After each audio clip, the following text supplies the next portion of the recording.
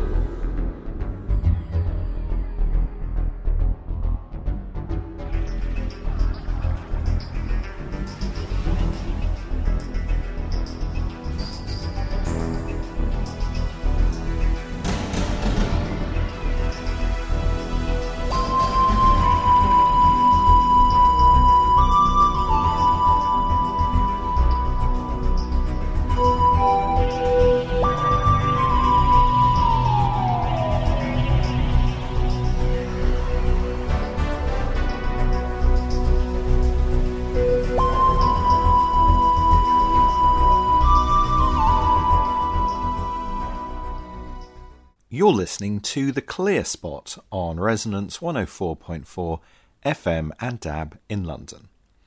I'm Alex Fitch, and you've just heard an unusual rendition of the Doctor Who theme by George Locke, aka YouTuber George C. Music, in the style of Vangelis. If you like that unusual cover, there are all sorts of different versions of the Doctor Who theme by this YouTuber, including in the style of Tangerine Dream and in the style of John Carpenter, so go to George C. Music on YouTube to hear different arrangements of this classic piece of music. The most recent episode of Doctor Who, broadcast last week, The Power of the Doctor, was the last episode to feature Jodie Whittaker, and the show will be returning next November for its 60th anniversary. However, between now and then, in the 13-month gap between episodes, there are various other Doctor Who products on the market for fans who would like to have more adventures with their favourite Time Lord.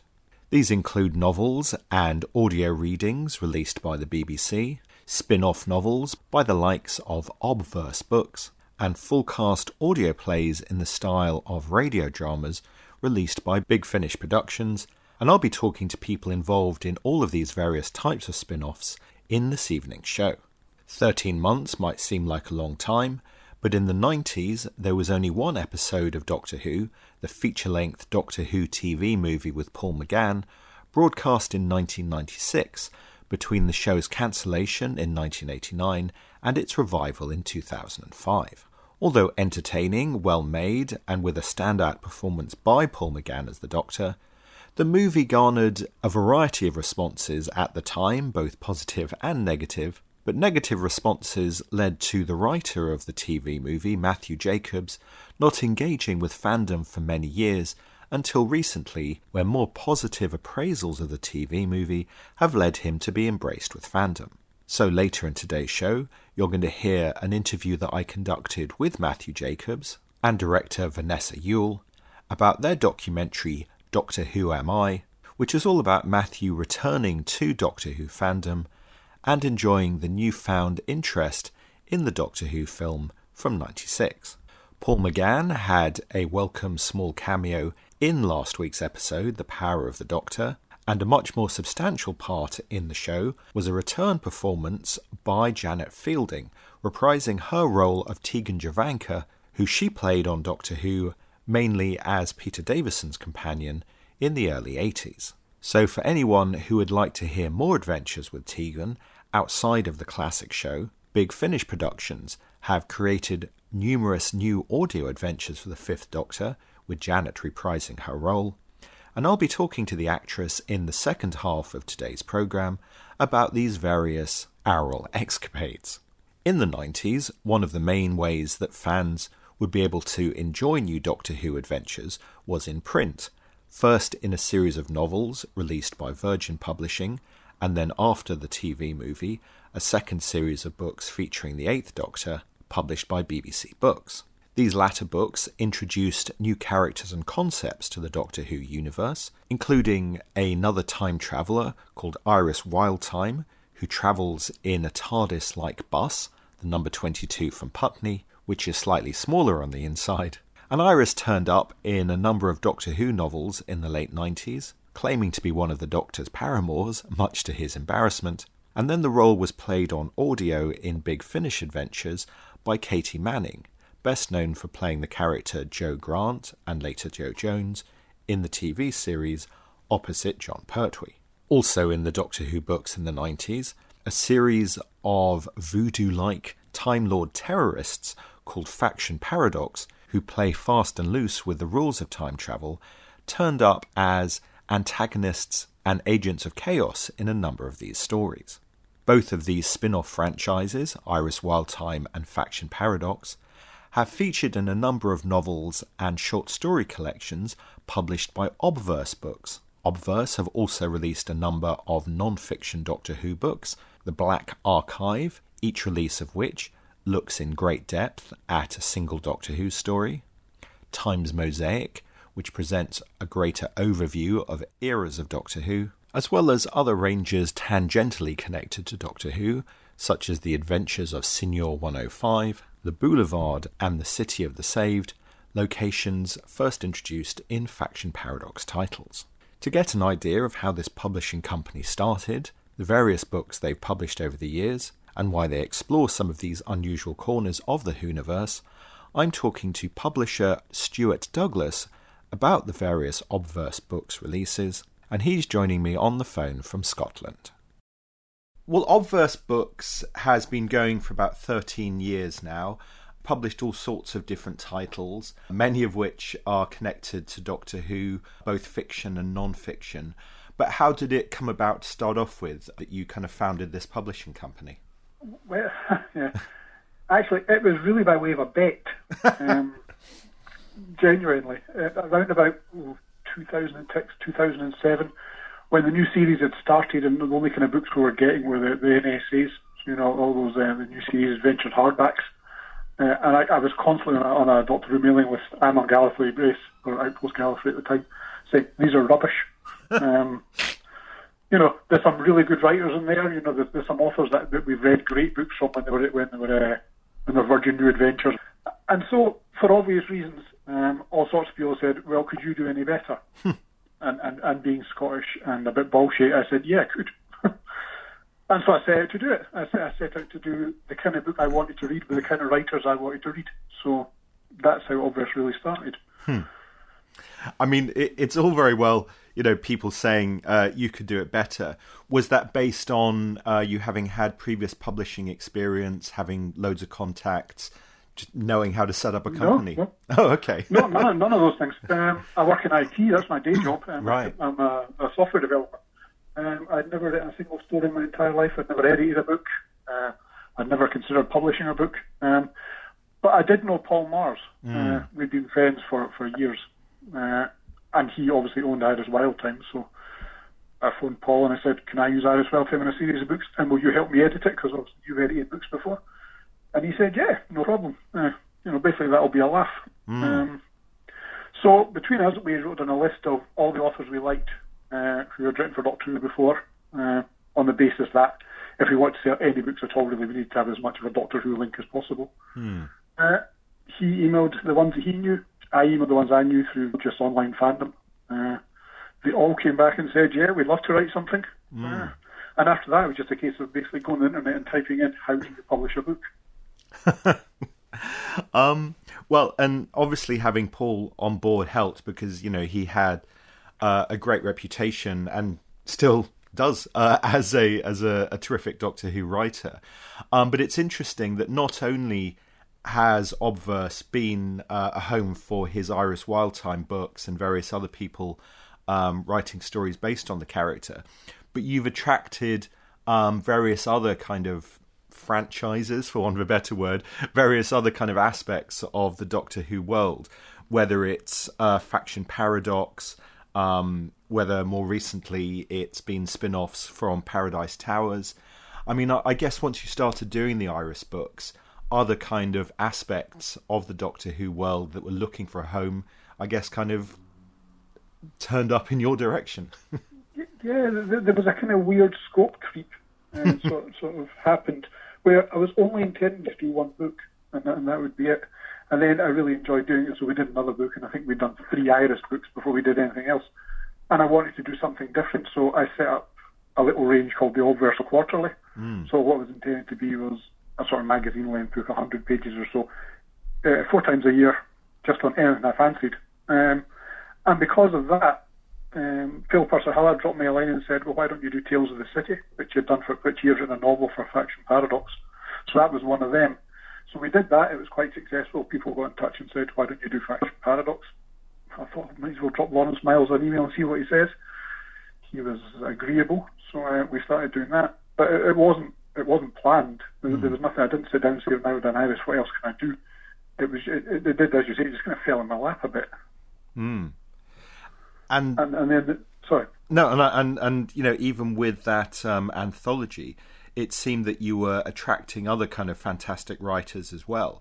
I guess it's that all sort of, you know, if you build it, they will come kind of approach, that once you've published a few writers, you know, you get a reputation for doing a good job and other people approach you. Very much so. So one of the Obverse Quarterly books we did was called Zenith Lives. So it was Zenith Albino from the Sexton Blake stories. And so George Mann, who had edited a couple of Sexton Blake anthologies, reprinting old stories for, I think, Rebellion or Titan or something, I dropped him a line and said, you know, would you be interested? And he said, yeah, I would be. And you know who else would be? Michael Moorcock would like to write for that.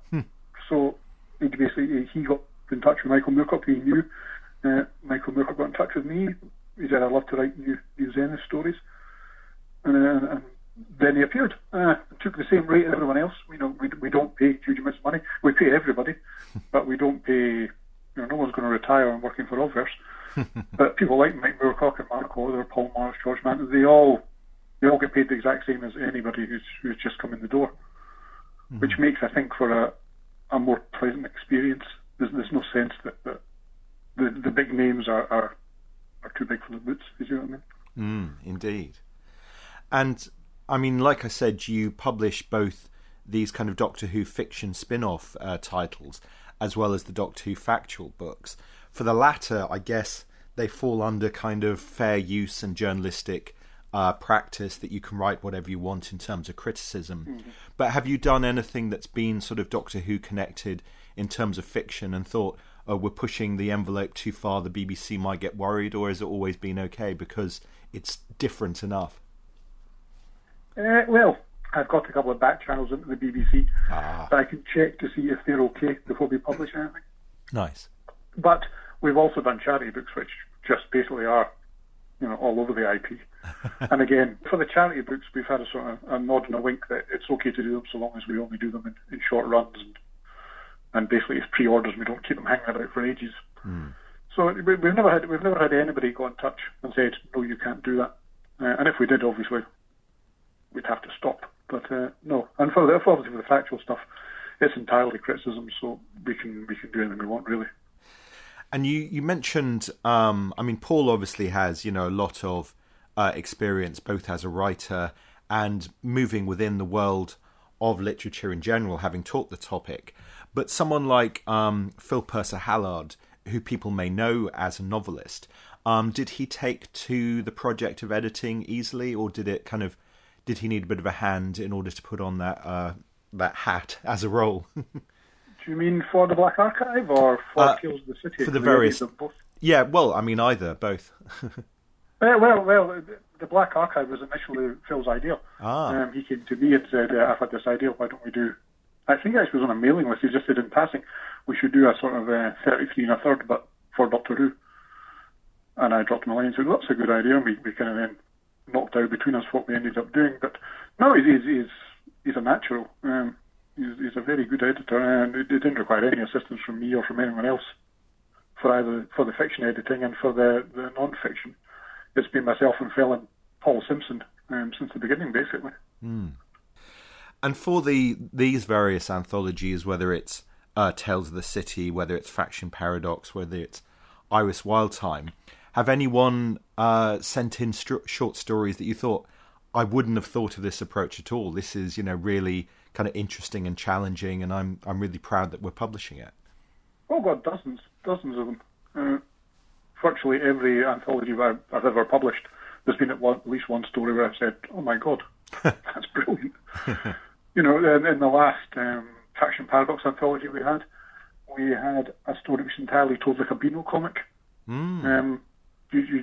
It would never have crossed my mind to do something which is, from the outside, looks this kind of gothic, teenage, angst-ridden sort of science fiction, to do it as just a series of 96 panels for the Beano.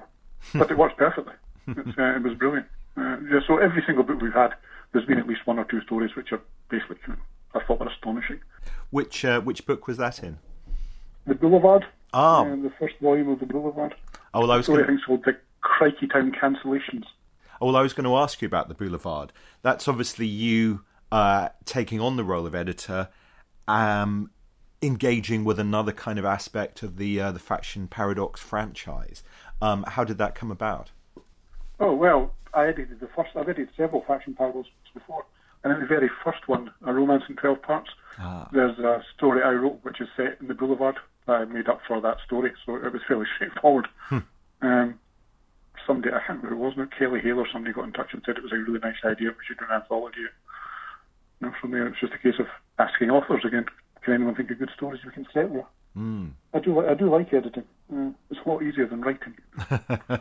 And obviously, you know, the various kind of IPs are going to be targeted at kind of Doctor Who fans who have read the novels, who have enjoyed the audiobooks. But in terms of kind of finding new audiences, do you find that people are coming on board because they might know one or two of the writers but aren't necessarily familiar with the kind of world that you're setting the stories in? It's difficult. For other genre stuff, so we do the Gold Archive with Star Trek and the Silver Archive, which is all sorts of different genre TV. A lot of people who buy the Black Archive also buy them. And a lot of people who buy Faction Paradox also buy Iris, and then they also bought the Paradise Towers book we got, and from there they buy the Stephen Wyatt book. But to do wholly original fiction has been difficult.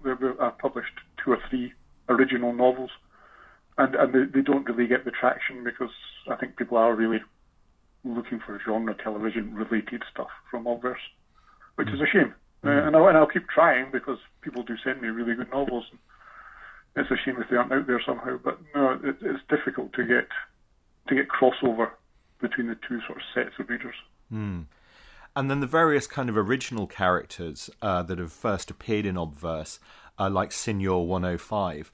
How does a range like that come about? Oh, because Cody's brilliant. Basically, Cody Shell, who was in the very first Iris book, he was the one person who just pitched through Gallifrey Base, just in the instant messaging system, when I announced I was going to do a book, and I was Obverse, and there you go. He sent in a pitch for this masked wrestler who had a time-travelling jukebox, and it was brilliant. And talking to him, it turned out he was a graphic designer, and he's designed virtually all of our covers for all of our books. And he's a brilliant writer. He's very, very funny, he's very talented, very imaginative. And when he wanted to do a spin-off for Senior 105, I was absolutely delighted. Again, the first time it appeared was in the Allverse Quarterly. We did a Senior 105 sort of short story book. And then we did, I think, 10 ebooks of novels. Yeah, no, I was very pleased with Senior 105. I think he's a great character. And you mentioned kind of the look of your books, and some of your ranges do really have incredibly distinct looks to them. The Black Archive, in particular, really stands out when you see it on a shelf. Is that something that you kind of outsource to people like Cody, or does graphic design also kind of feed into your interests when you're thinking? No, that's all Cody. Right. 100%. Cody. What I'll do for the Black Archive, Cody, we just said, can you design a cover that we can use for lots of different books of the same range? And he came back with the look and feel we have. But for other books, I'll just say, I'd quite like to have a cover that looks a bit like this, and I'll send him a picture of something from the internet. Or I'll say, these are the characters, what do you think you can do with them? And he'll go away, and every single time in what must be approaching 150 books now, he's done something really, really interesting with the cover. I don't have ever sent back a cover to him and said, no, I don't think that works. Fantastic. And like I said, you said that all of your short story collections, will have an approach that you found really exciting and surprising. Is it the same with the Black Archive as well, when people, are writing about a much-loved Doctor Who story, that you sometimes are completely blown away by some of the insight that they bring to those stories? Certainly is, but I think more often the surprise is when they come across a story that's not very good or is generally derided by fandom, and somebody will do something quite fascinating on Phil Pascoe's book on Time Lash. It was brilliant. He finds all sorts of things in Time Lash that, from my teenage memory, were not there. It wasn't a very good story, but he makes it sufficiently interesting that you go back and watch it. All the Black Archives have got something in them that you wouldn't expect. Yeah. So you've got these various ranges. There's Iris, there's Faction Paradox, and they're continuing with new titles coming out from time to time. Is it difficult kind of juggling all of these different ranges, thinking we need to have new titles just to keep people's interest in them? Or because there are kind of channels like Outpost Gallifrey where people keep an eye on kind of the book end of the forum, you don't need to worry quite so much about regular output because that the fans are out there, and if you do bring something out, even if it's delayed or whatever, it will find an audience. Yeah, fans are very forgiving, I find. There have certainly been times when I've got a bit carried away with myself and decided I want to do 15 books in the next 2 months. And commission lots of people, and people are sending me things in. But so long as you don't sell them stuff, they're not going to get. I think people are fairly easygoing about these things. If I say a book's going to be released in January, it doesn't come out till October. They don't care as long as I'm not charging them for a book in January. So we make it a point. I don't know if you remember, but maybe 10, 15 years ago, when these small presses first started doing Doctor Who, there was a few slightly dodgy companies on the go who were taking lots of pre-orders and then not supplying the book. So we always made it a point that I never put a book on pre-order until I physically have a letter from an email from the printer saying we are now going to print your book. So I think fans are fairly, and they hang about. They check. They drop me emails saying when will this book be out? Is it still on the go? And 9 times out of 10 it is on the go. It's just been delayed, and they don't mind as long as they get it eventually. And more recently, as well as doing whatever the print run is that you come up for each title as being kind of a suitable number, you've also started doing reprints via Lulu. Is that because American distribution was difficult, or is it because there's eventually a point where you think, I don't want to print another 100 copies of this, but if people can order it as print on demand, it means the books are always available? It's more to do with American distribution. I don't really care if there's 100 copies of a book lying about and it takes 8 years to sell the 100 copies. They just lie in my office. I mean, it's no real skin off my nose. And I think traditionally published Litho printed books are better quality than Lulu books, I think. But it's very hard to get American distribution. Who stock our books in America, but they take, say, 20 copies of each title. And it's still quite expensive for shipping, whereas you get from Lulu, if you're in America or Australia, the shipping is negligible. And the books are still decent. I mean, they're not terrible quality. I just feel nervous when I don't have any oversight of how they look. But we had a lot of American and Australian customers ask us if we'd do that, so I'm happy to do it. We do it usually about 3 months after the books come out from Obverse. I'll do a Lulu version. With the 60th anniversary of Doctor Who coming next year, have you got any special plans, ranges of books, new anthologies that are coming out to celebrate that you can talk about now, or is it still very hush-hush? I do have some stuff planned, but there's nothing I can talk about, unfortunately, because we haven't actually signed contracts yet. I mean, it did amuse me that with the Black Archive, for example, I wonder if you reserve certain numbers for certain books because they have a kind of resonance to them. So number 25 was about Doctor Who, the TV movie, which feels like a nicely celebratory number. And now 63, which seems to echo 1963, is the first anthology Black Archive you've done with different writers all approaching an episode of Flux. So is there at least a temptation there? Yes, I'm glad somebody's noticed. Oh, right. Yeah. So 25 is the TV movie, 50 was Day of the Doctor, we've got something planned for 63 Flux, we've got something planned for 75 and something planned for 100. At which point we might stop, because that's 2029, I think. So wow. That'll be quite a lot of books. And, with the kind of Beano chapter that you mentioned in the Boulevard, is that a one-off, or might you start actually doing kind of graphic novels as well? No, I'm not going to do graphic novels. I'm not a huge fan of graphic novels. I mean, I'm sure they're brilliant and people love them. I think. Just purely as a reader. Once you get away from Alan Moore and Grant Morrison, I'm kind of a little bit sort of okay. So it's not a thing I'm interested enough in to take the time to learn how to do it properly from a printing point of view.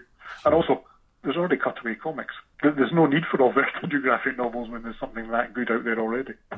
So for, hypothetically, a more casual Doctor Who fan who might have heard of some of these characters but hasn't read an Iris novel or a short story collection, or hasn't read a Faction Paradox novel or short story collection, are there any kind of jumping on points that you would recommend for new readers?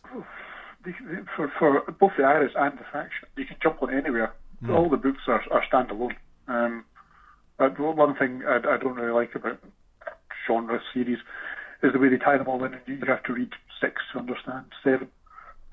So I've made a point of all the Faction novels standalone. None of them are tied into the rest of the mythos in any way, except for the very broad.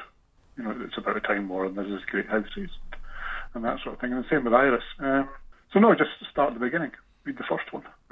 If you like the first one, you'll like the 10th one, I suspect. I wouldn't say that you'd necessarily have to read any in particular. No. The first 2 anthologies are great. Iris Welt and the Celestial Omnibus, and A Romance in 12 Parts. They give you a nice taster of what the 2 series are about. Great. Well, excellent. Thank you, Alex. It was great to speak to you. For more info about Obverse Books, who publish various Doctor Who-related titles, including The Adventures of Iris Wildtime, originally created by Paul Mars, various novels about Faction Paradox, the vaguely Time Lord-related Agents of Chaos, who are featured in not only their own range, but also the spin-off ranges The City of the Saved and The Boulevard, and various factual books about Doctor Who, such as The Black Archive and Time's Mosaic, can be found on their website, obversebooks.com. That's OBVERSE books.com. Obverse Books have been publishing their titles for 13 years. Doubling that number, going back 26 years, we find the first appearance of the 8th Doctor as played by Paul McGann on TV in the one-off TV movie that was aired in May that year. The writer of that film had worked on a number of successful genre titles, such as the TV series The Young Indiana Jones Chronicles and the creepy British fantasy movie Paper House, but with his script for the 1996 Doctor Who revival, he split fandom, many of which were very happy to see the 8th Doctor come along in the form of Paul McGann, but others were less pleased with some of the choices made in the film, such as making the Doctor half-human and shock horror giving him his first kiss with his assistant in the movie, played by Daphne Ashbrook.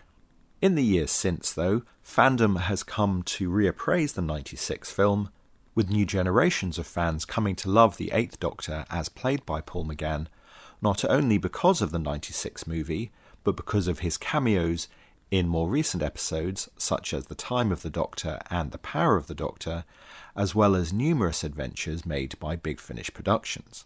Jacobs himself has started to engage with fandom again, and a new documentary, Doctor Who Am I?, directed by Vanessa Ewell, follows Jacobs as he goes to various fan events around the world and meets Doctor Who fans, curious to know more about how he came to write a new adventure for the Time Lord in the mid-90s.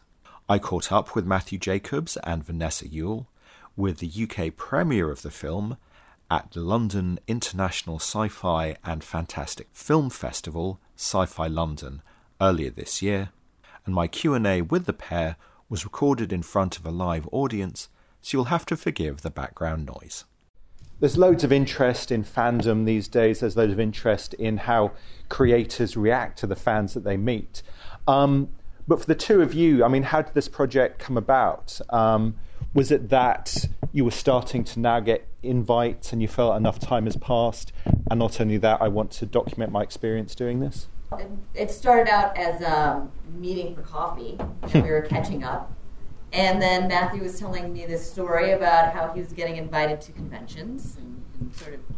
Yeah, I mean, Vanessa and I have worked together on other movies previous, Your Good Friend and Bar America, and then I'd never told her that I'd done Doctor Who or anything like that. And I had no idea. No idea. I was like, I knew Tom Baker, and then Matthew had mentioned something about writing the Doctor. I was mind blown.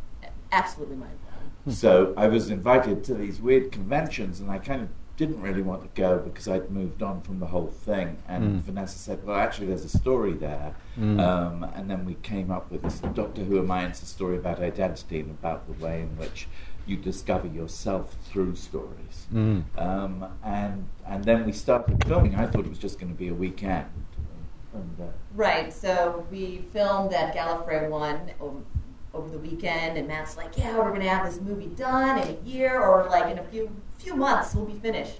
I was like, no, Matt, sorry, we have to keep filming. So 7 years later, because that's mainly 2015, 2016 when we did the shooting, and then we finally pulled in Eric Roberts, and so we did stuff with him and then a few other people, and sort of built it up. And really, the journey is kind of realizing I'm part of a family, whereas I really didn't at the beginning. And it's that learning about what fandom is. I had no idea at the beginning. I'm really quite a shitty person at the start. Really quite nasty. I'm threatening to sort of draw penises on people's precious things, and it's really not good. And then toward the end, I feel like, and I feel now I really genuinely have a family of fans, and it's lovely.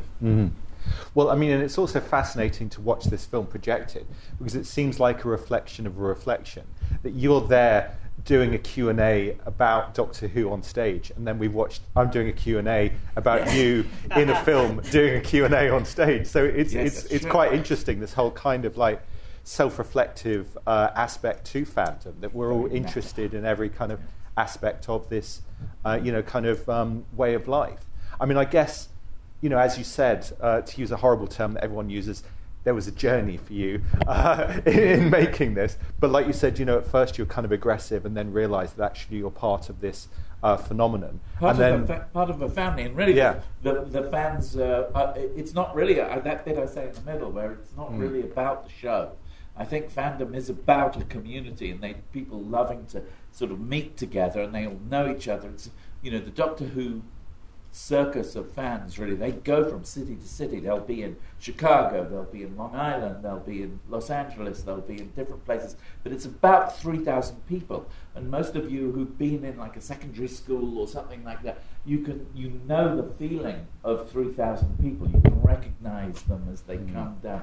You get to know them. So it's actually a beautiful community. And then that's just the tip of the iceberg, because in America there's now about 5 million people who are sort of declared, Facebook followers and things like that. It's a massive declared fandom that I really do believe kept the Doctor alive during those wilderness years. And and then when we made the TV movie, we've got Jeffrey Sachs here, who directed the TV movie. Good job.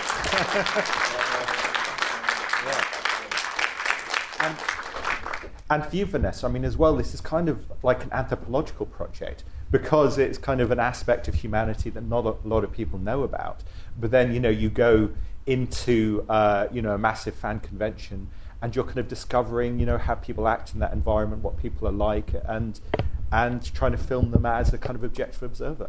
Well, yes. I mean, I didn't know anything about the Doctor Who fandom in America at all. And they're just lovely, wonderful people, as you can see, and very accepting. And it was, Matthew always thought it was going to be, the documentary was just about the American fans.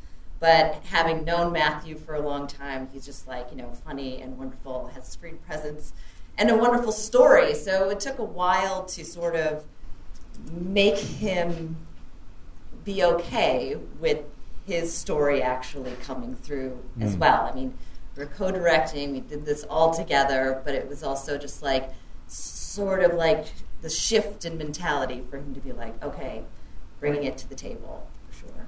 Yeah. Well, Vanessa edited it, and in a documentary like this, the editing is the part where you find the story because you're writing it in the cutting, and so it really wasn't me. Do you know what I mean? It didn't feel like that. It's like you would show me things, I would look at them, and obviously I would then come back with ideas, and then you know what I mean.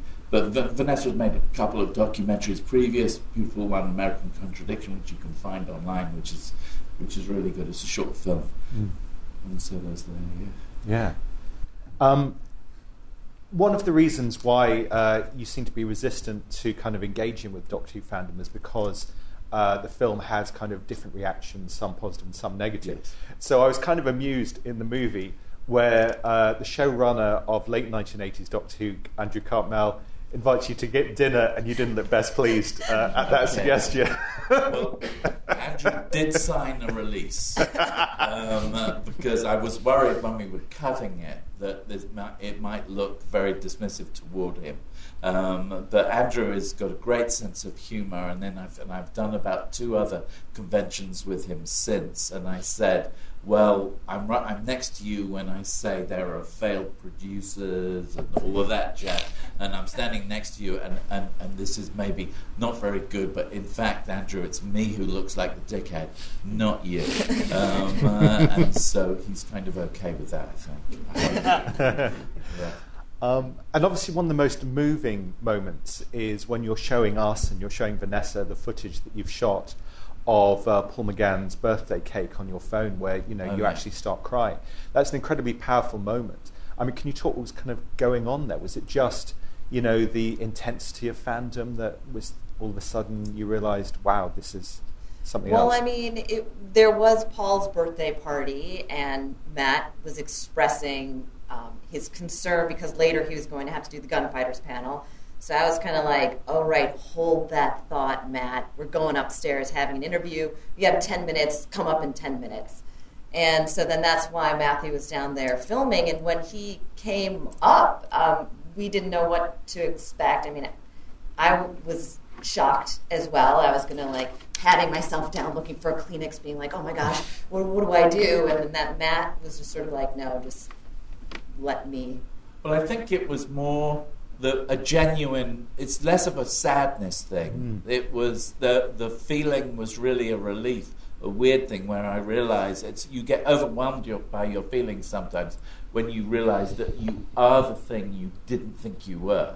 When you realize that I realized I was a fan, and I am a fan, and that was there, and then the rest of it is like John Gielgud.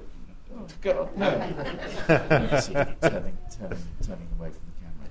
But also, I mean, I guess as kind of co-director and subject, you're really opening up your vulnerability, to everyone who's ever going to watch this, which I guess must be an unusual experience to someone who's previously written kind of emotions for fictional characters that you yourself then actually become, I guess, it's a question for both of you, that must be a very kind of strange and intense experience. Well, I mean, that was the part of the process, I think, in the editing room, showing that there are things that, showing Matthew's journey and getting to that point, you have to be with him there. So sort of crafting the story, getting little bits of his backstory to where you feel his him genuinely, and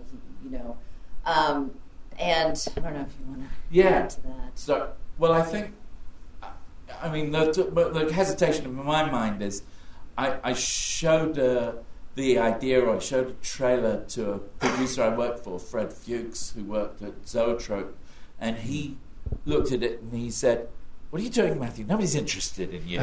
Nobody will come and see this. Nobody cares. Stop it."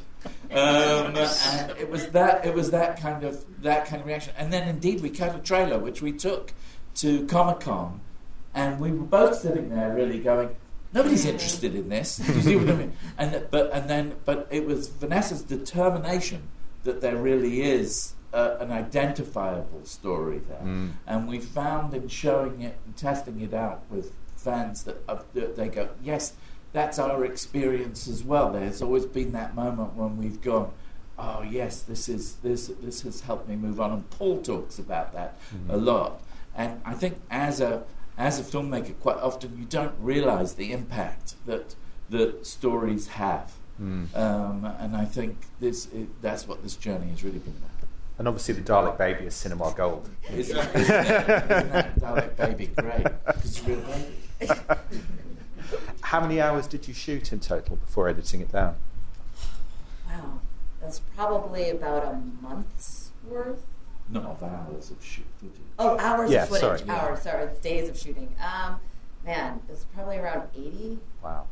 80 hours. 80, yeah. 180. Because we went down other rabbit holes. It's like I thought we should ask people. We were thinking, what's a question that we should ask everybody? Who is the doctor of you? That's right. So that became the thing that we were asking everybody. And of course, it's not. You were asking everybody, and I kept thinking, like, gosh, but how do we get Matt in front of the camera again? Okay, Matt, give us those gems. Come on, Matt. Funny. Nice. Does anyone in the audience? So I'm an aspiring documentary filmmaker. I honestly love that film, and all the writers, all the pacing, loved it. And if there's anything I want to try and figure out is just the start process. Well, I mean, we started out the project, we were always co-directing, co-producing. So when we were filming it, we were both just sort of in it, right? So we're filming, we're like, what is the story? We don't know what the story is. And so then in the cutting room, it's overwhelming. When you have all of this footage, you're like, what do I do? Breaking it down, and then it started making little vignettes. We were following different characters, breaking it down, like we were following Ken Deeb, we followed Daphne Ashbrook, and we made these little stories. And then I did a little journey, Matthew's journey, and then slowly, you just have to put things in a timeline. That's it. You just got to start somewhere. And then we just whittled it down. I like how Matthew did it where we broke it into 4 reels. So kind of like where our acts are, where the sort of the first act, first act, second act sort of thing. And second act development. Trying to work out what the once you know what your middle is, what you know where the turn is, where the audience is getting something that they didn't bargain on getting. In that midpoint, as it were, which is so important. And if you've got your ending, those are the 2 things that we really... the setup you can play and go back and forth with, but the setup's got to support the middle and the end, really. And then it's always cutting and recutting, going back to the footage. But you'll get there. You do. You get to the end. And it's such a relief. Anybody else? Yeah? Did you have anyone object to filming? In other words, you were entering into their world, their convention. Did you have anyone say, don't film me? Yes, we did. Or were they quite happy for you to There was one woman. Enter the world. There were a couple of people who were who attended the Gunfighters panel, who were very vehement about not being filmed. And they came, you don't remember that. There you go. But maybe they're very few. Yes.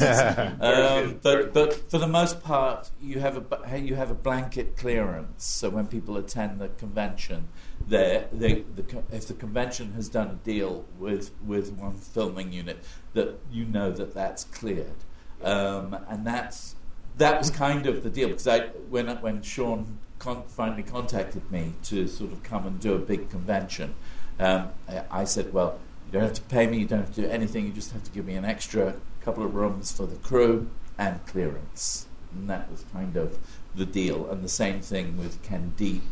And then obviously you get people's release, you try and get the release before you film. Yes. And then you have a discussion. And then obviously we did show, most of the people who are in the film have seen it. So they know what it is. Yeah. Thank you. Yeah. In the first sequence, when you're in the archive, you pick up with the Generations book.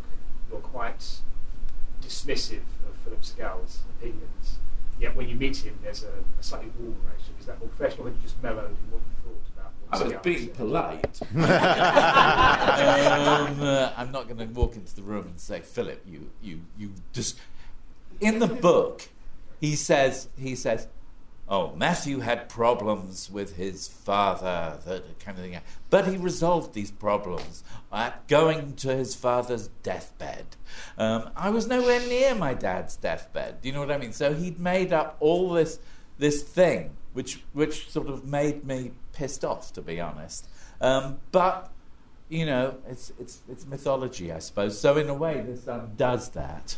But we don't go in. I don't go into detail. I try not to go into detail of the rest of my family, really, because it's unfair to put people on film who you have anything. But I do talk about. Obviously, I talk about Anne, who's my mother, and I talk about Anthony. And the film is about how we regenerate, and the most natural form of regeneration is that. But yes, no, I get on quite well with Philip, to be quite honest. He's fine. Of course, the irony is. I just stuck myself a hole in. He was wonderful. He was absolutely wonderful when we met him. Yes, he was. He was great. He was totally up for it, and he was totally up for the reality TV thing, wasn't he? Well, that's what I was going to say. The irony is that you're both famous for the Doctor Who movie. Then he went into reality television, documenting people's unusual lives, and here you are making a film about unusual people's lives. So you've ended up doing the same thing in a way. Yes, it's a good point. Yeah. Yeah. Has making the documentary helped you sort of come to terms with what you seem to think the movie was, in terms of it was like a sort of failure, or that it was heavily criticised, whereas really it was a success? Yes, it's a really good question. I mean, people's attitude toward the movie has shifted, and now it's really a loved piece, which I'm, is that the Guardian did something yesterday where the writer who'd done the article was very upset because the Guardian put a headline that kind of indicated that fandom was unhappy about the film, and they really aren't anymore. But there certainly was a part of. I mean, I like the thing that Philip says. This is where I really like Philip. Is he when I said I think the script was always ripped apart. Nothing else on the show was ripped apart. It's like Jeffrey's work was revered and loved. It looked better than anything. Paul's work was great. Everything he said was fantastic, but the writing is shit. It was like that was right. So when I told Philip that, he said that happens all the time, and he's right. I think the writers get short shrift on Doctor Who because the fandom genuinely believes. As a fan, you believe that you could tell the story better because you're so invested in it. And so, I mean, what Chris Chibnall is going through must be really hard. I mean, I thought I had it hard, but he's going to be carrying that chip around on his shoulder for a while. Yeah. Anybody else? No? I mean, one thing that surprised me that didn't come up in the film is, a lot of controversy has been around the movie, good and bad opinions. But one of the kind of received things about the reasons why it was, in inverted commas, a failure was because it was programmed against an incredibly popular episode of Roseanne. Yeah. And so that was something absolutely out of your control. And so perhaps you never should have taken some of these things to heart. Yeah, we could have gone into that in detail because there's, the truth of it is there was a choice between Sliders, which was a show that Universal had and they understood, and Doctor Who, which they didn't understand. Fox were quite happy, in theory, to go ahead. The BBC were non-committal, I think, at that point. But they were choosing between something they understood and they didn't understand. The numbers were not. It was important, but if it had been massive numbers, then that would have spoken immediately. But yes, we're up against it. But that's always the case. That's just the reality of it, and it's the reality of a pilot that it won't get picked up for the most part. And this was a backdoor pilot. Yeah. But here you are making a movie about it, so, you know, after all these years, at least, you know, it has some kind of redemptive, cathartic, you know, experience. Well, listen, I guess. Thank you for thanks to, you know, Louis and Sci-Fi London for showing this film, because like Louis was saying, people tend to look at it and they go, what? But he actually looked it through and thought it might be worth putting up on the screen. And for us, it's just fabulous to see it on the screen with an audience. Yeah. Well, thank you so much for coming and talking about it and showing your movie. Thank you very much.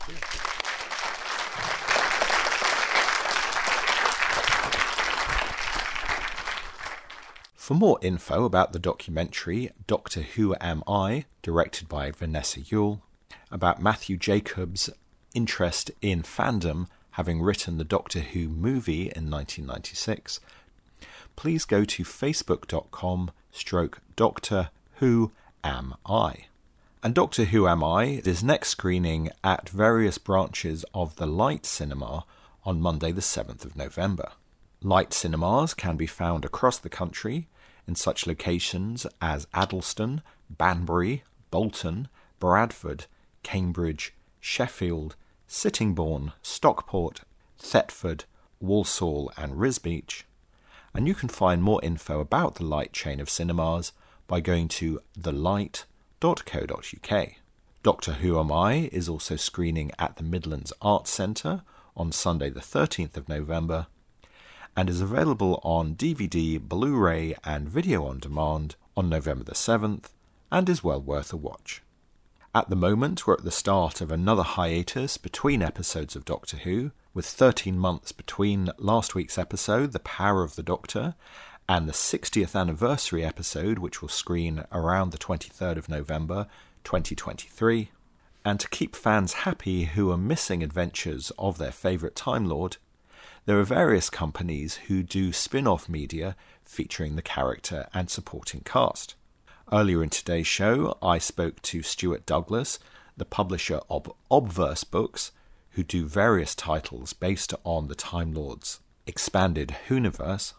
But new adventures featuring the original actors and cast of Doctor Who from the 1970s, 80s and later have been made by Big Finish Productions since the early 2000s, as well as new adventures with Tom Baker, Colin Baker, Sylvester McCoy, Paul McGann, Christopher Eccleston, John Hurt and David Tennant.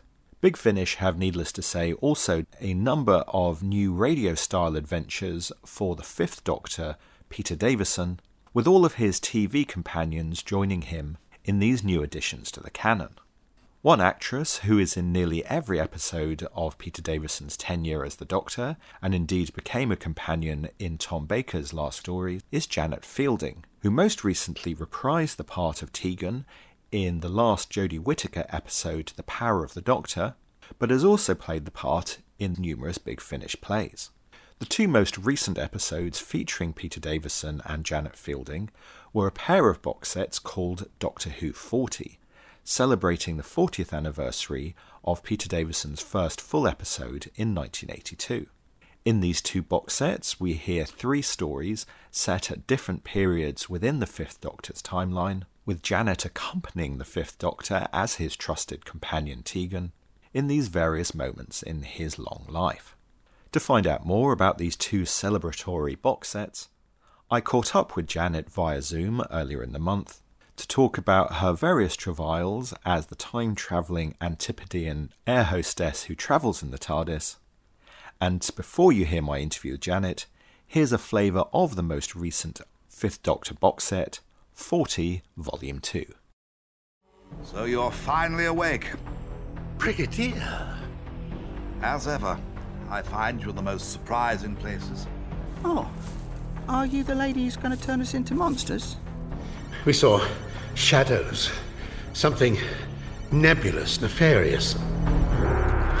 Sit still. The more you struggle, the more it hurts. This is it, ladies and gentlemen. Earth is under attack. Open fire! You shot at us. We shoot at you. An Auton invasion. And that's not our only problem. Notice something about these army tents. Did you crash? Did you land here by mistake? This has all been planned. Turlo! Tegan! Run! Don't! And so it begins. What have you done?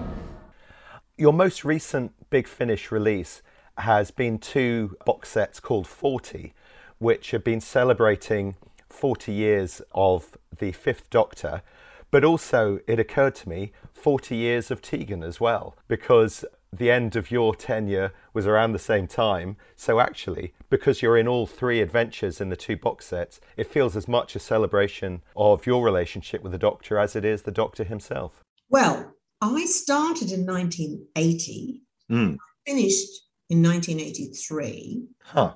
My first episode went out in 1981. Well, I'm not going to accuse Big Finish of being unable to do their sums. Anyway, 40 years, it just seems impossible, doesn't it? Yeah, absolutely. Yeah.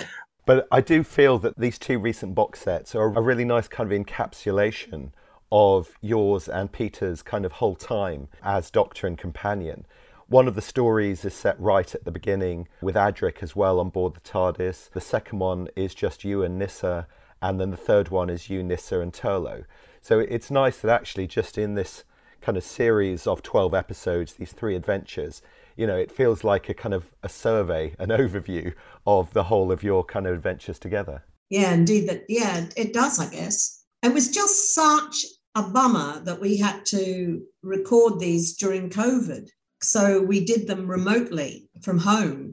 You know, I can see myself at the end of my hallway because the place where I can get sort of reasonable soundproofing is at the end of my hallway under a sort of loads of duvets and things. I create this cabin. And then, you know, you're sweating about the technical problems because, you know, on one of them, I think it was 41, I think I had problems with my mic. And my mic stopped working. Would that be right? Anyway, so that was a bit of a nightmare. You know, you're always sweating the tech problems because my internet wasn't as reliable as it might be, and as anybody's these days. So yeah, it was. And you know, you look at these amazing casts because the guest actors are just phenomenal. Oh bloody hell! You know. I really wanted to meet Barbara Flynn, you know, Christopher Timothy, Belinda Lang, you know. John Culshaw I'd already met because he'd come in and done an earlier one, and he's just lovely. He's such a nice man. So bloody good. I mean, he's fantastic, isn't he? He really is. Fantastic. I'm a huge Dead Ringers fan. So that was lovely. Were you able to see each other when you did it, at least? Was it like this? Did you have the video on at the same time? No, you don't. Right. Because you're more concerned with the sound and the sound quality. So if you're watching, you know, you're reading, you're doing a script. You've got a script in front of you. You're concentrating on that. And then you're looking at what's happening with the recording line. And, you know, are you recording? Because you've got to do backup recordings as well. And you think, oh, my God, you know. But I suppose then, I mean, when you're acting opposite John and he's playing 3 different characters and you can't see him, does that add an additional frisson? You think, oh my goodness, is that Anthony or is that John? Or is that the Brigadier or is that John? No, I mean, because he's so on the voice. Come on, he's fabulous at impersonation. So there's never any lack of clarity on that score. And as an actor, is that a weird experience at all that someone who you acted against in the 1980s, who's no longer with us, is being reincarnated through John's voice? Is it at all spooky, or is it just actually quite nice as an actor that it gives you that chance to sort of have that relationship again within a story? I don't know. It's not weird anymore. You know what I mean? It's too much time has elapsed. Yeah.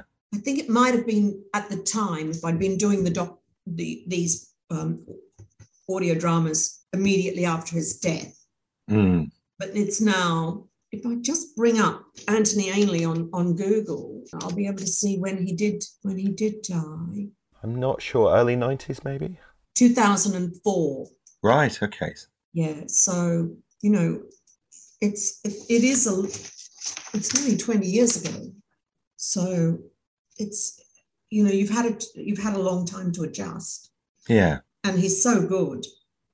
Definitely. It's seamless. Obviously, you've done numerous adventures now with Big Finish that have been set in different eras during your time as Tegan. But like I said, with this box set, it feels like it's covering the whole kind of tenure within 12 episodes. Do you find that you're adjusting your performance, thinking of when you first started playing the character and then sort of like in the middle of that relationship and then towards the end? Does that come out in the script, or do you have to sort of inject those different time periods into the performance? I go by what's in the script. Sure. Generally speaking. Unless I disagree with something in the script and I go, no, Tegan wouldn't do that. That's not true to her character. That rarely happens. So really what I'm doing is I'm following what I have in front of me. Most of my stories are in a Never Never Land. So yes, the thing is we're traveling through time and space. So chronologically, we do discuss that. So our producer, David Richardson, will say, oh, no, this is after you did X and before you did Y, and, Adric has gone and blah, blah, blah. But generally speaking, the relationship that's in the script is very good because, it's been script edited properly.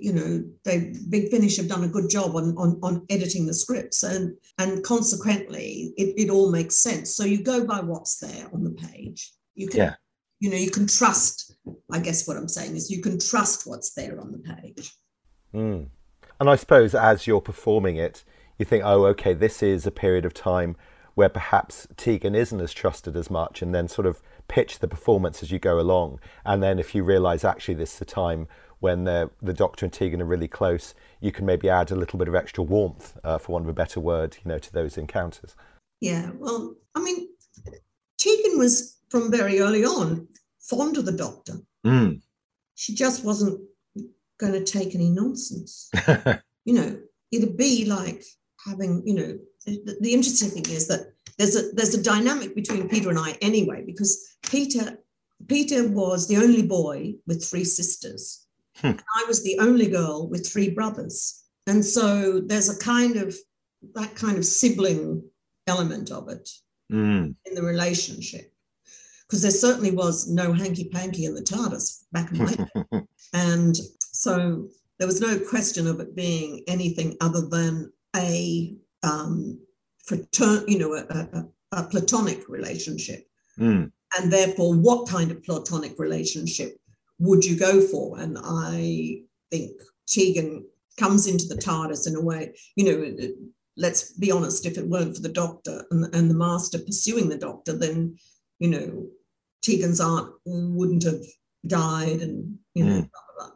So she's always got that at the back of her mind.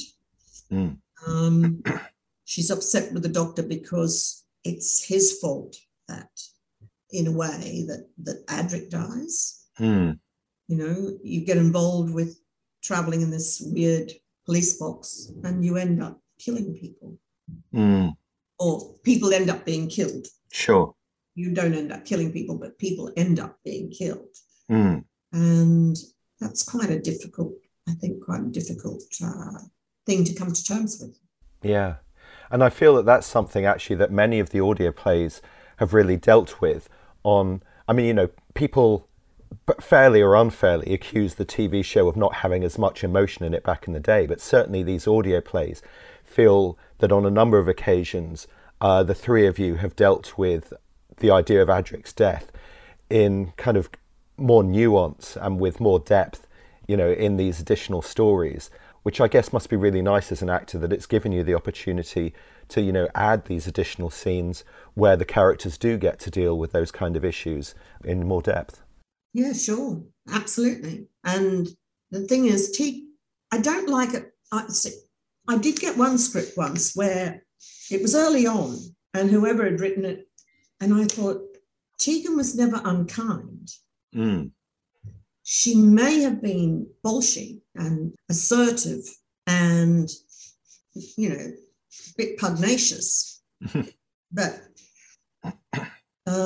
she wasn't unkind. And this person had written a script and that he'd given her stuff to do which was unkind. Okay. And he hadn't observed the difference between that and the way that, and I did say, I go, actually, that's kind of, she's never been like that. That's not true to how that character sits in the, in the relationship. And I mean, another aspect of these recent releases that I thought was really nice is that there's a line that the Doctor has that's something like, "You're my glorious anchor, Tegan." And I thought it was just nice that there was that kind of moment of appreciation, however brief, to comment on actually their friendship is important. Yes, of course. But, as you do with people that you often share digs with or whatever, you know yourself, you've got friends that you're fond of, but bloody hell, they sometimes really get on your wick.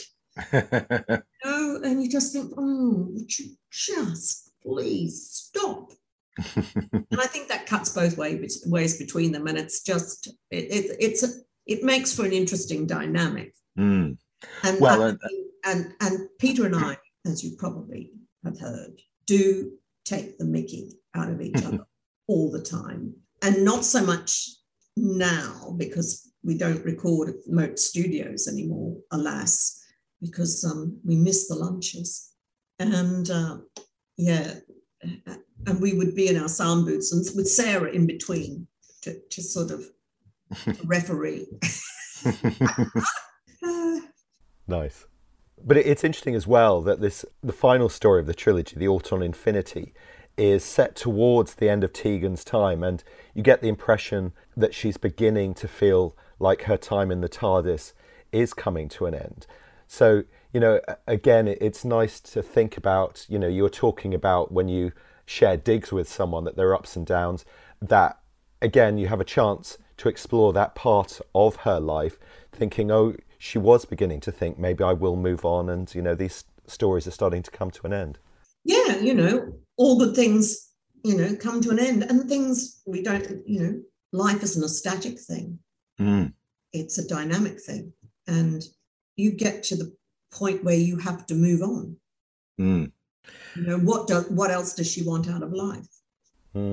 And interestingly, the very first play that you did for Big Finish, The Gathering, 16 years ago, was kind of Tegan's last story, as it were, at that time.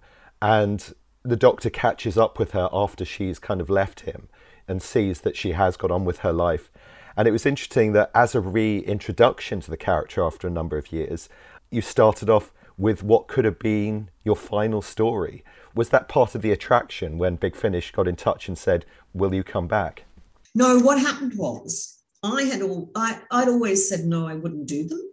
And then I was in Australia and I ran into Gary Russell at this fan convention in Sydney, and he talked me into doing one. And I said, okay, I'll do one, but only one. And it was his last story. And that's why it was written the way it was. And then I did that one, and I thought, gee, that was quite fun, really. Well, if they ask me, I will do more.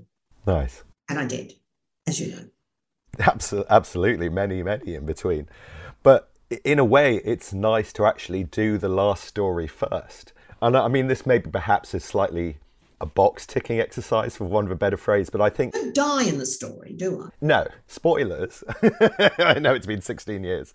No, but it's kind of, it's poignant and it's slightly tragic. But just in a way that, fans kind of like the biggest holes to be filled. And it's like we never knew what happened to Tegan next. So in a way, by starting off with what happened to Tegan next, it kind of scratches that itch. And then you can do all of the additional stories in between. Yeah. Yes, that's true, actually. So when you appear in these plays, obviously there are different kind of companions that you travel with. Big Finish have done stories where Adric has come back, and they've done stories where Turlough comes back. They've done stories where it's just you and Nyssa as the companions. But I don't think it's about people coming back. I mean, in these stories, we jump all over the place within the Doctor's timeline. Yeah. and that's integral to the story. But if you follow through the logic is that actually what happens is that the stories occur at different times in the character's timeline. Of course. But I mean, what I was going to ask was, all of those different combinations of companion dynamics means, I guess, you have a slightly different flavour of performance, because when Adric's in the TARDIS, Tegan might act in a certain way. When Tolo's in the TARDIS, she might act in a different way. Do you enjoy bouncing back and forth between those eras, because it does mean there's a slightly different dynamic when you're performing the script? Yeah, it's nice to get something slightly different, to do. Yeah, of course. Yeah, I do. And then, interestingly, in recent years, you and Sarah were joined by a new companion, Mark, played by George Watson. And that changed the dynamic again, that the two of you had obviously been travelling with the Doctor for a while, and there's suddenly this new person in the mix who's completely out of his depth. Did you enjoy that period, that all of a sudden it kind of freshens things up a little bit? Yeah, well, you know that he's Peter's nephew. Oh, I didn't. Oh, that's funny. Yeah, Peter Davison's nephew, so that was quite funny. That day, look, I tell you, in 100 years' time, they're still going to be doing Doctor Who. Oh, of course. Right. There'll be the bicentenary. Doctor Who will still be around. And there will be a Davison progeny or whatever in the show. That's just the way it's going to go. You can feel it. There'll be like a dynasty.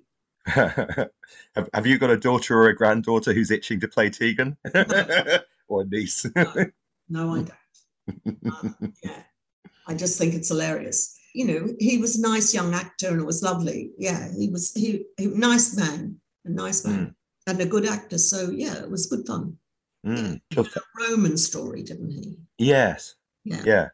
Which I think is always quite interesting in Doctor Who, when you have two characters, two companions from the modern day, as it were, mixing someone from thousands of years earlier. You get to kind of challenge your assumptions about the world. I mean, who hasn't played that game, when you're out and you see something quite incredible, or sometimes it's just something very ordinary, because I live in a town which has got a lot of listed buildings. I live in a listed building. And you look and you think, crikey, if one of the people could have from the past appeared now, what would they think? With mobile phones and computers and the internet and all of those kinds of things. So it's, that's something that we all probably do. Sometimes when you're on a motorway and because modern cities, the organization that's involved in running a modern city, you get a really good image of it when something goes wrong. I remember in London, when something went wrong with the tube, you've got a real sense of what goes into organising a modern city. Really, a phenomenal amount of organisation and coordination. And you just think, if somebody from the Roman era appeared now, what would they? They would just be dazzled, And yes, you're right, because that's. I mean, I think most of us have those kinds of thoughts, don't we? From time to time, you're suddenly hit by, I mean, that's the thing about Desert Island Discs, what would we do if all of that was taken away? Well, to a certain extent, you find out in the stories where you go back in time. Well, and it's funny you should mention Desert Island Discs, because in the middle of that run, there's a couple of episodes where it seems like the Doctor has abandoned the three of you. And it was interesting to explore that dynamic. What would happen if the Doctor's companions were suddenly left on another planet, can never get home and have to fend for themselves? And that seemed like quite an interesting thing to do as an actor, to be suddenly given that scenario. Yeah, exactly. I can't remember how we resolved it, but yeah. Well, I think it's pretty obvious he came back. But in terms of, oh my goodness, what do we do without him? In a way, shows how resilient and how resourceful the companions are in his absence, which was a nice thing to explore too. Yeah, no, absolutely. Yeah. It would be remiss of me to be talking to you today and not also ask you about your charity work. Project Motorhouse is it started out as a project to save a building in Ramsgate and turn it into a mixed-use venue which could subsidise youth work. Nice. However, council, after we spent quite a lot of money actually on the premises, and we were supposed to be joint developers with the council, like a lot of councils in the country, ran out of money and ended up selling the building to a developer. The youth work has continued. So we have a project called Fantastical Worlds, which was a photography and collage project for year 8s at a local school. And that is going into the Claw Learning Studio at the Turner Contemporary. Wow, that's great. As part of their Building Worlds installation. And then if you go to Ramsgate Radio, there are 2 projects there on Ramsgate Radio that are ours. One is called Harbouring Life, and the other's called Treasures. And that was with teenagers learning to take portraits of people and then also interview them about aspects of their life or their work. So that's that's a couple of examples of the kinds of projects that we do. We are closing down charity. Been doing it for 12 years, and I ain't getting any younger. And I will be helping another charity called the Ramsgate Arts Barge, but I won't have any responsibility. I'll be able to, dip in and out rather than being responsible. And just the knowledge that that is happening has meant my sleep pattern has improved. Nice. Because I am a chronic worrier. Worry is my hobby. Oh, what do you do for a hobby, Janet? Worry.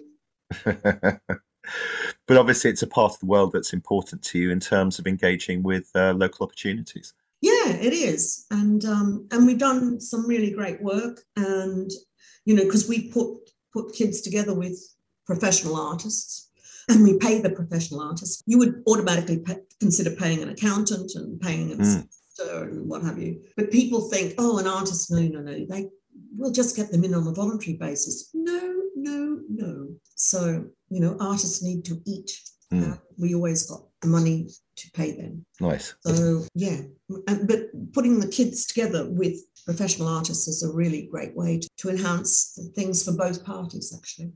40, Volumes 1 and 2, starring Peter Davison as the Fifth Doctor and Janet Fielding as Tegan Jovanka, are available now from Big Finish Productions. You can find more info about all of Big Finish's audio releases by going to bigfinish.com, where their enormous range of Doctor Who audio dramas are available on CD and MP3 download. The various new adventures that I chatted to Janet about, including 40 Volumes 1 and 2, the mini-series of adventures featuring George Watkins as a Roman from antiquity who joins the TARDIS cast, and the very first adventure where Janet reprised her part of Tegan, The Gathering, which was released in 2006, are all available from Big Finish Productions. So if you go to their homepage, click on the link marked Collections and choose the Fifth Doctor Collection, you can find all of these fantastic releases, though it is worth noting that if you're going to buy The Gathering, it's actually the second half of the story, which begins with the previous release, Doctor Who The Reaping, starring Colin Baker and his companion Perry, as played by Nicola Bryant, which is also available as an MP3 download from Big Finish for the very reasonable price of £2.99. For more info about Janet Fielding's charity, Project Motorhouse, which helps teenagers from around the Ramsgate area get involved in art projects, please go to projectmotorhouse.org.uk. Today's Clear Spot, Doctor Who 13, 26 and 40-ish, was recorded, edited and presented by Alex Fitch and is a Panel Borders production. You can find a huge variety of other programmes I've made about Doctor Who, about cinema, about comic books and many other topics by going to my website www.panelborders.wordpress.com. Sticking with the theme of Doctor Who spin-offs and Janet Fielding's various performances as Tegan Jovanka, to play out, here's the trailer for her first revival of the character in Doctor Who The Gathering, which was released in 2006. Thanks for listening. This is my life. This is what I do. I work and I sleep and that's it. Oh. I thought you'd... You thought I'd what? Save the world, feed all the starving kids in Africa, be the new James Bond? What? So, that was the famous Tegan Javenka. Yeah. I'm still not sure about this. Stop worrying about it. Now, this doctor, is he going to be a problem? This program has been brought to you by Resonance 104.4 FM. If you liked what you heard and want to support our work, please make a donation at fundraiser.resonance.fm.